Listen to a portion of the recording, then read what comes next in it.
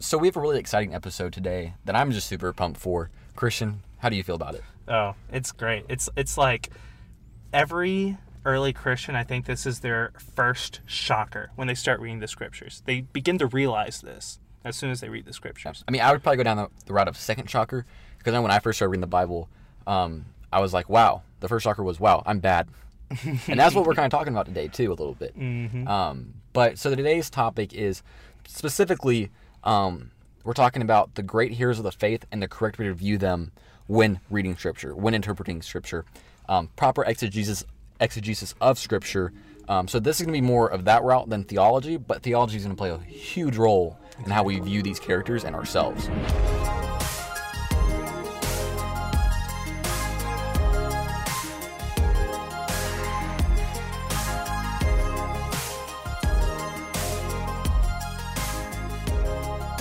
Because, like, when God uses these characters in the Bible to illustrate his messages and his points, he's showing every aspect about them, right? He's not just showing their good side, he's showing their bad side as well, because in all reality, that's what every human is. Like, there is a real sin nature that every human has. Yeah, and I would say, too, like, everything good they do is because God. Like, they're not great because they, mustered something up inside of them to make them great. They're great because God made them great. God worked through them. And so, really, ultimately, when we see these great heroes of faith fail, that's where Christ fulfills. These men who could have been, like David, he could have been a great king, right? And he was a great king. It's not like he wasn't, but he was a sinner. And because of that, he has to get a punishment for his sin. Exactly. But Christ paid the punishment for his sin and is the ultimate king. Exactly. Right? And we see Moses, right? Jesus is the ultimate, or greater Moses. Exactly. He fulfills those roles perfectly where those men failed. Exactly. Like, the key theme is that God will always remain faithful even when we are completely and utterly faithless. Like, whenever we read these biblical stories, if there's any good attribute that's being displayed, we shouldn't look at that and say, oh, that's me. No, chances are you're probably the bad guy in the story. Chances are you're probably the one that's the weaker vessel, and God's probably the one that's the stronger vessel, and he's the one that's having his will done throughout any situation that's given throughout the scripture. Yeah, and I'd push on that a little bit more too, or add on to that, saying like, and the good you see in them, don't even credit it to them. Exactly. Credit it to God, because he's the one who's great. They're not great. And I think, like, ultimately, that's the problem with our, hermeneutic when reading Old Testament, is we look at these men and we're like, we give them the praise and the honor and glory that God deserves, because we think that these men are great, but men are not great. Exactly. There's a quote that I love, there are no great men of God. Wow. Just a great God of men. Wow. I like the first part, and then you hit me with that second part. Yeah. Yep, there's only one great God. So, we've talked a lot about how much we are evil. That was a weird way to say that. Hey, we are. We're not sugarcoating it. We're Just throw it out there. We're very, very much evil. Like that's intrinsically who we are. And before we begin talking about these characters of the faith we're referring to, I think it's really important that we discuss the first character ever introduced into the Bible, the first man, Adam. And so when God creates the Garden of Eden, let's hop all the way back to Genesis, the beginning. God creates this beautiful, wonderful paradise for humans to enjoy, for Adam to enjoy. And so what happens? Well, Adam is placed in the garden. He is representing all of man at that moment. And what happens is that he's presented with two choices: continued life, eternal life, with God, walking with God, the living God, in the Garden of Eden continuously forever, or he can choose his own way. He can choose to follow his own will. And so, what does Adam do? What's his ultimate choice? Well, he does what every single human would have done in that choice. He chooses his own will. He decides that he doesn't want to follow God's path. He wants to follow his own path. Thus, he eats from the tree of the knowledge of good and evil and hopes to be like God. Yeah, he made the the ultimate oopsie. Exactly. And I think if you really think about this, this is the problem that we take in this like Sunday school method hermeneutic, where we're trying to make ourselves like the good attributes of God, right? Where we want to see ourselves as good. We don't want to see ourselves as bad. But that's exactly what the first human did, is he wanted to see himself as good. He wanted to see himself as ultimately God, and he made his own choice. And so what happens is God has to say, okay, you guys blew it. You made a huge mistake. But even from their sin, God redeems it. He says in Genesis 3:15 that even though the serpent who tempted Adam to do this sin, even though he had bruised Adam's heel, they had bruised man's heel, that the man was still going to be able to crush the serpent. Now, obviously, in that text, he's referring to Jesus Christ, who's ultimately going to do that. But we see where sin nature is ultimately put into place, and where we see where our evilness comes from and our desire to do our own will and not God's will. Yeah, I loved a point that you hit on, was that, Adam he makes the bad choice, and ultimately we all would have done that. And I think a lot of times we look at Adam and we're like, dang, like I said, Adam made the ultimate mistake, and we look at him and we're like, dang, Adam really messed up. We look at him like he's this guy who just is totally different than like every other human who would have been in that situation. Like every human looks at Adam and says, why did he do that? He's so dumb. I'm like, you would have done that too. Exactly. Like, what are you talking about? Exactly. You're just as bad as he is. And so that, that really like fires me up when people look at Adam and like that's what he gets. No, but like honestly, like that's not how you should view Adam. You should view Adam and say, I would have done that too. But look at God's faithfulness after he ate that. God came into the garden graciously too. Like he didn't come in there like he was like, hey, Adam, death. Like that's what he deserved, like to die on the spot. But God came in and said, Adam, where are you at? Exactly. Why are you covering yourself? Who told you that you were naked? He came in this gracious, loving way, and he gave him a lesser punishment than they deserved. You talked about how Adam was our representative. Christ now ultimately fulfills, I would say, the Christian's head representative, as our representative, as I just said. Christ is our representative. Exactly. And Adam is no longer our representative, because if we were in Adam and Adam was our representative, we would be damned to hell. Exactly. Like, I'm not going to sugarcoat it. Like, we'd be damned to hell. Yes, we would suffer eternal punishment. If, like, we were still under the curse of Adam, we're in eternal damnation. But God, rich in mercy, rich in favor, decided to redeem that situation and say, no, I'm not done with you. I'm going to provide a Savior.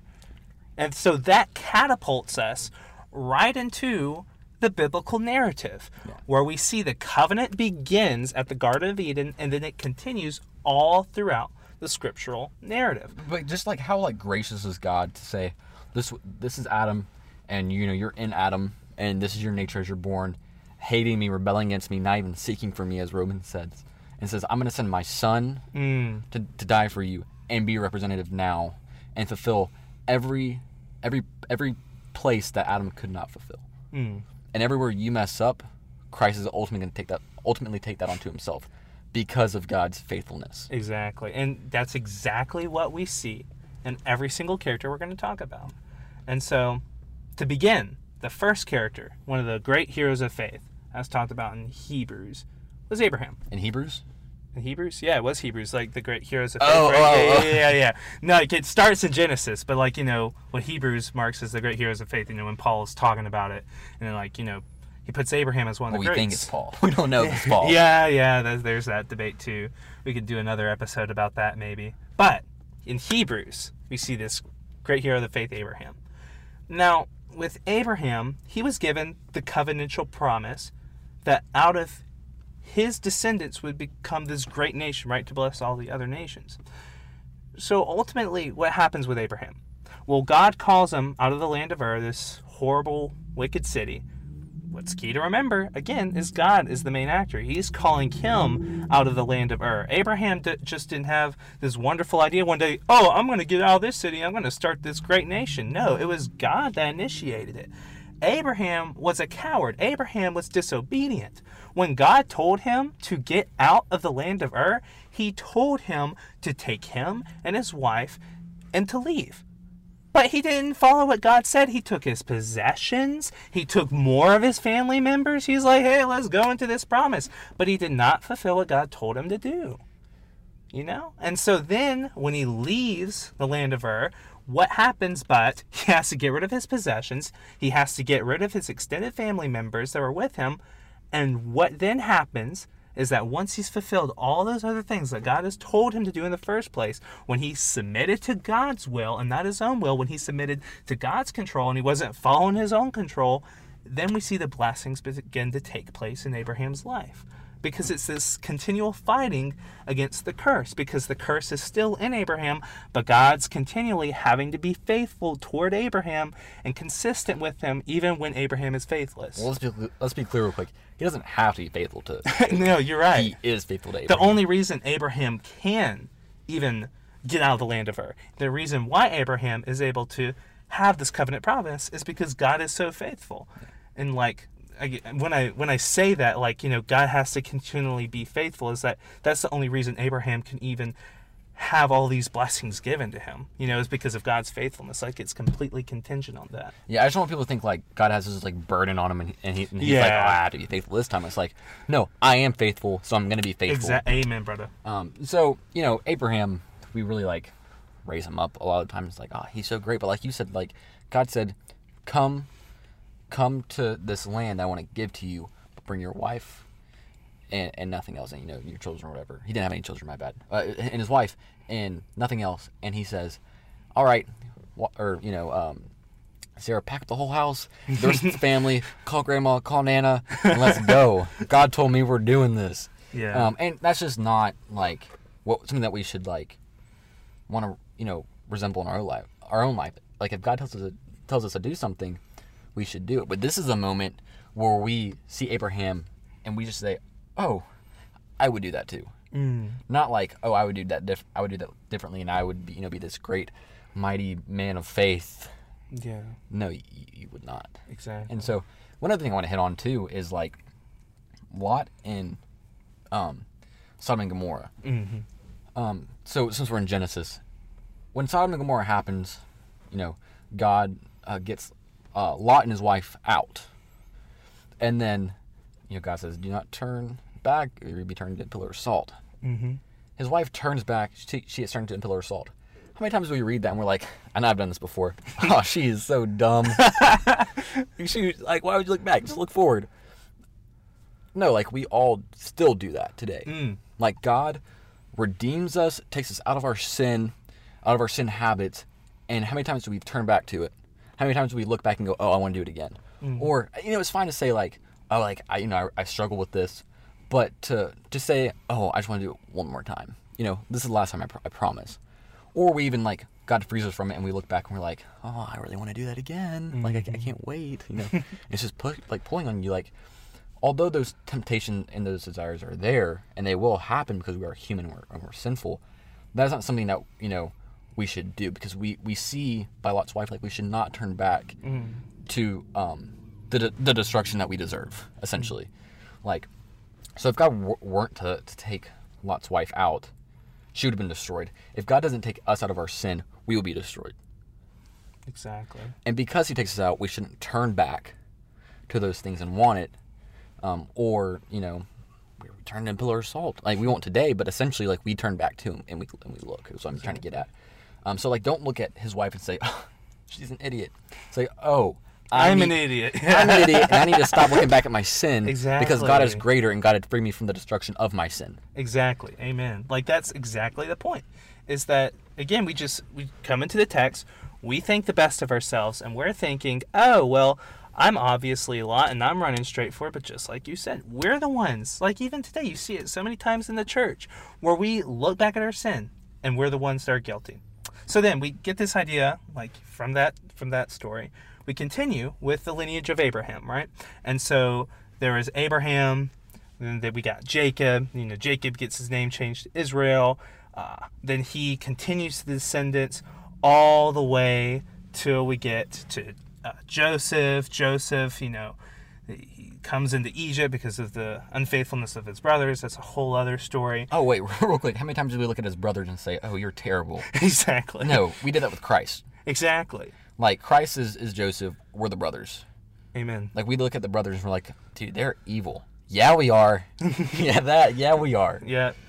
Amen. And as Joseph is gracious and kind to them later on in the story, that's how Christ is with us. Even though we're the ones, our sins ended up on the cross, he's still gracious and loving towards us and doesn't give us what we deserve. Mm-hmm. As Joseph and his position could have gave his brothers what they deserved, but he didn't. He held back. Exactly. So I just want to hit on that real quick as you're going through, because I think it's a great point. No, that is a really great point. I've read that story so many times, and I'm just like, I would never do that to my brother or sister, or my mom or my dad. But his brothers do it. Yeah, well, and like he was thrown into a pit, and like all these different things. But yeah. So Joseph, he gets into Egypt, and then from there, we see Israel starting to be formed inside of Egypt, and of course, God didn't want them there; He wanted them out. So we see the Israelites; they're trapped inside of Egypt. A new Pharaoh rises up who didn't know Joseph. He starts persecuting the people. So the people of Israel cried out, "Please get us out, God," and God answers their request because He loves His people and He's faithful to His people. So He rose a leader up among them named Moses. Now Moses, he's obviously another great hero of the faith, someone that we look to and we see great attributes. But they're not His attributes. I mean, they are, but because of God. Exactly. And so Moses, he was an ultimate coward. Like when he was, talking to God in the burning bush, when God tells him that His power is going to be with him, that I Am has sent him to Pharaoh, like he's going to confront Pharaoh, it's not like Moses is like, all right, I'm ready to go. I'm going to go face Pharaoh. Yeah, let's go knock him out. Let's go get these people out. Let my people go. Like the cartoon, the Moses cartoon, it's like this epic. But the first initial reaction that Moses had is like, I can't talk. Like, I'm scared. When the faithfulness of God is like literally right there, when the holiness of God, he had to take off his shoes to even be in His holiness and His presence, is right there, Moses is still doubting. He's wanting to go, again, hearkening back to the curse, he wants to go his own way. He wants to do his own thing. He thinks that what he knows is right and not what God said is right. So it's this idea of he is inherently bad, but because God commands him and says that I will be with you, I Am has sent you to Pharaoh, that his faithfulness overshadows him, and that's ultimately why the Israelites are able to get out of Egypt, That's what the crazy thing is too, though. But he originally gets Aaron to go, and then Moses sees Aaron go, and Moses is like, oh, okay, now I can do it. Exactly. Like we look at Moses in that, and we're like, dude, just go. Like, God's right in front of you. Like, why aren't you going? Kind of like how you were saying. I would have gone talk to Pharaoh. Like, if you look at the history of, like, Pharaoh in that time and, like, what he did, you wouldn't even go near Egypt. Like, Egypt was awful then. Anyways, continue. Yeah. And so he went into the courtrooms of Pharaoh. And, he threw a staff on the ground. Staff turned into snakes. There was all kinds of crazy things that happened when Moses threw down that staff, and the snakes happened, and the miracles of God happened, and the plagues, and the Israelites are seeing all these wonderful miracles take place before them, and Pharaoh's finally like, okay, I want this all to stop. I want these plagues against me to stop. So he's finally like, okay, you can get out, you can go, let my people go. And then, after seeing all these miracles of God, they finally get out of Israel. And Egypt? Yeah, Egypt. Israel gets out of Egypt. And then once they get out of Egypt, they're grateful, right? And they're just trusting God. They're just having this abundant faith in God, and they're ready to just go into the desert, into this promised land that was promised to their great forefather Abraham, right, Gabe? They're just ready to go. That's just not accurate. The ending is just not it. Yeah. No, like they go in the wilderness, and God is sending them water and manna, and they're like, just let us go. Or no, before water and manna, actually, they're like, just let us go back to Egypt. Like, it was better when we were in Egypt. And God, because he's gracious to them and loves them, sends them, food and water. But how many times does God, again, going back to the body of Lot and his wife, take us out of our sin and we go, why couldn't you just leave me there? It was so much easier. Because the Christian life is hard. It's not easy.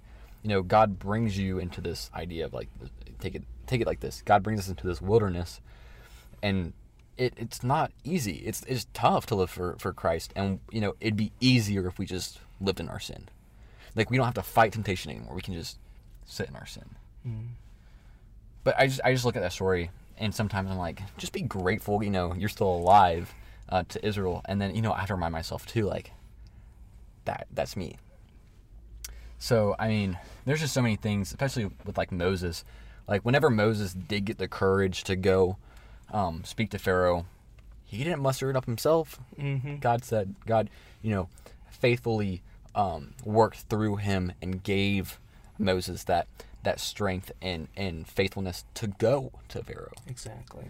And from God's faithfulness, from him being faithful with Moses, from him being faithful with his people of Israel, what ultimately happens?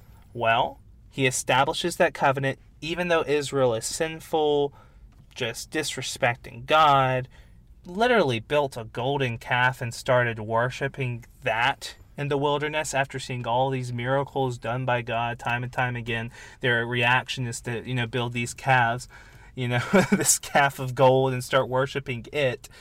What we see all of this take place, we see how evil the Israelites are. We realize that that's who we are as well. We see the greatness of God. But what's amazing, Gabe, is that God still chooses those people and works through those people.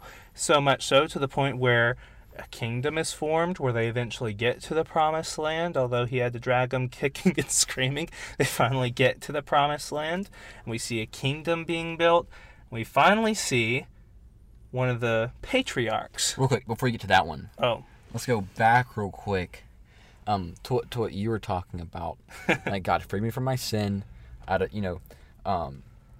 the chains and the bondage of sin.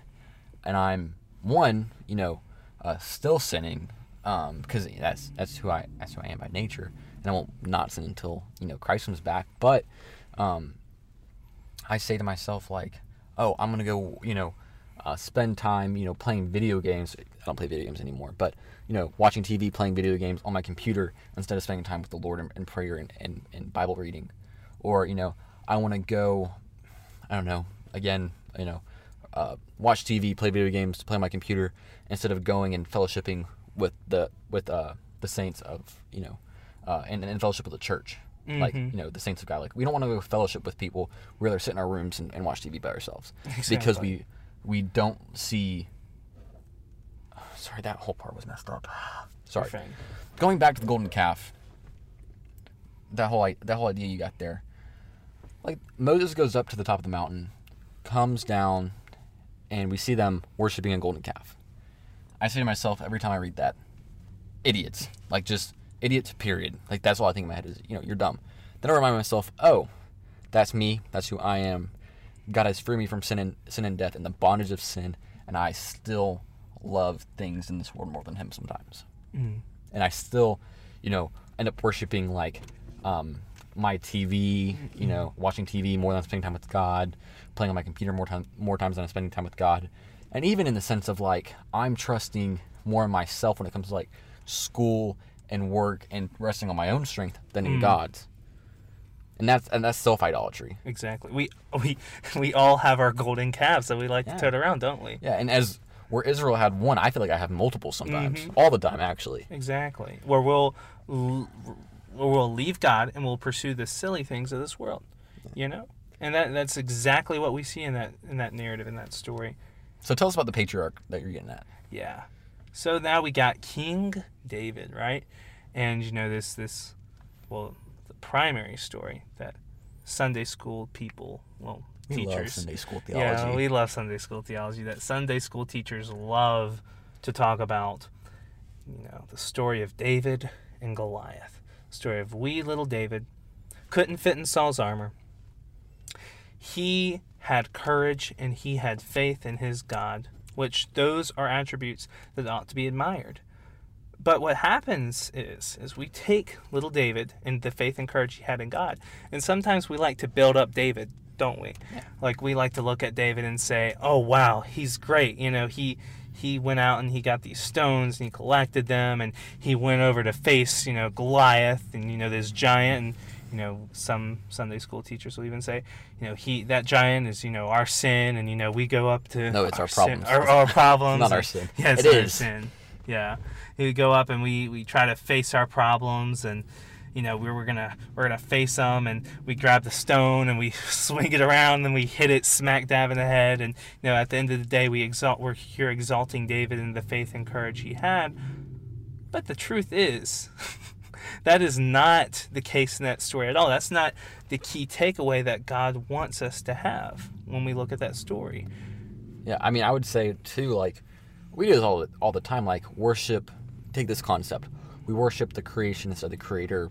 We worship the attributes that God gave David, and we worship David instead of God, who gave him the attributes. Like, we see David with, you know, this faith and all this type of stuff, and we're like, wow, David, you're so great. But really, if God were to step away and not give him those attributes, he'd be terrible, just like we are. Now, God gives us attributes too. Like, my faith, I didn't muster it up. It's not my strength. I didn't muster it up. It's all of God.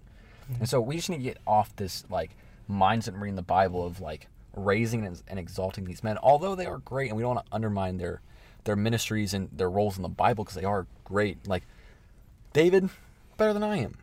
You know, we see that in Hebrews, the great, you know, men of faith, that we should want to, you know, resemble in certain aspects.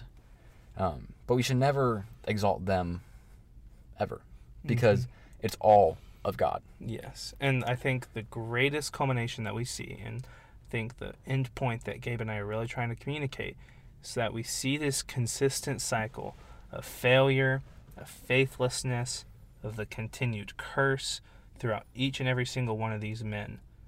But the only person that could fulfill what God was truly looking for from man, the only one that could completely crush the serpent's head, was Jesus Christ. He was the fulfillment of every single failure. He is the one that should be exalted and lifted up and worshipped.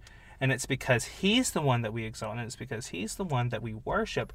We look at these biblical characters and we see them as they are. They're humans. They're humans that are following in faith after God. Now, are they the best at pursuing that faith? No. They still have the curse inside of them. They're still sinful. They still go on their own way. But even when they are faithless, God is faithful. And he's so faithful to where he looks at us in our complete and total depravity. He redeems that. He uses our total depravity for his glory. He literally takes that and he is faithful to his own promise, and then gives us Jesus Christ, who is the fulfillment of the promise that he made with Adam. And we see it carried out all the way throughout the gospel narrative until Jesus Christ ultimately died on the cross for our sins, and then was raised on the third day, and is now sitting on the right hand of God and is exalted. And he is the author and the finisher of our faith. Yeah, and real quick too, like, so we talked about, like, how we shouldn't view these men, but how should we view these men? I just want to hit on this real quick.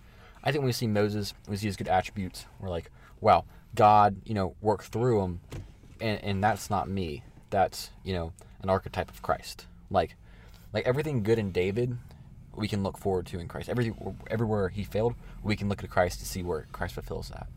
So like Christ is the great king of Israel.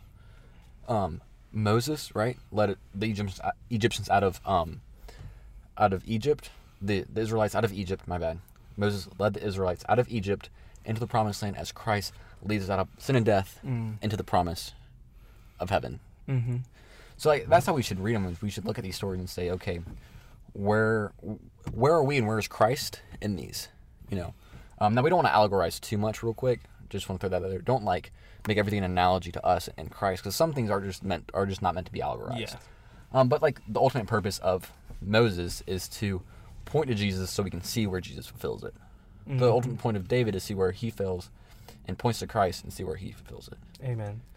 Yeah, and that's pretty much the summary of everything we're talking about, is this idea of looking to Christ, of looking to Jesus as the one who ultimately fulfills it, not man. Our hope is not in man. And we shouldn't try to put men on this stage and applaud them for the things that they did, nor should we try to put ourselves in that character's shoes and say, oh, well, the Israelites were stupid for worshiping this calf, or, oh, I have the faith of David.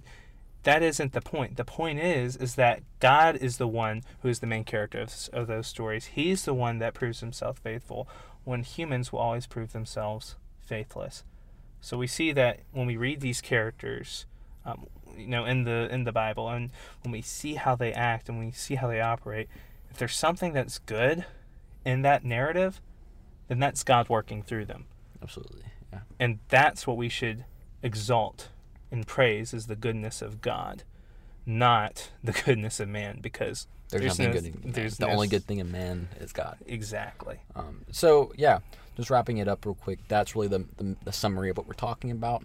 The next episode, we will have a guest on, and so we'll leave all that to you guys as a surprise. Oh, you're really going to like this guest. The wait will not be as long ever again, God willing. This semester has been just a total... Yeah.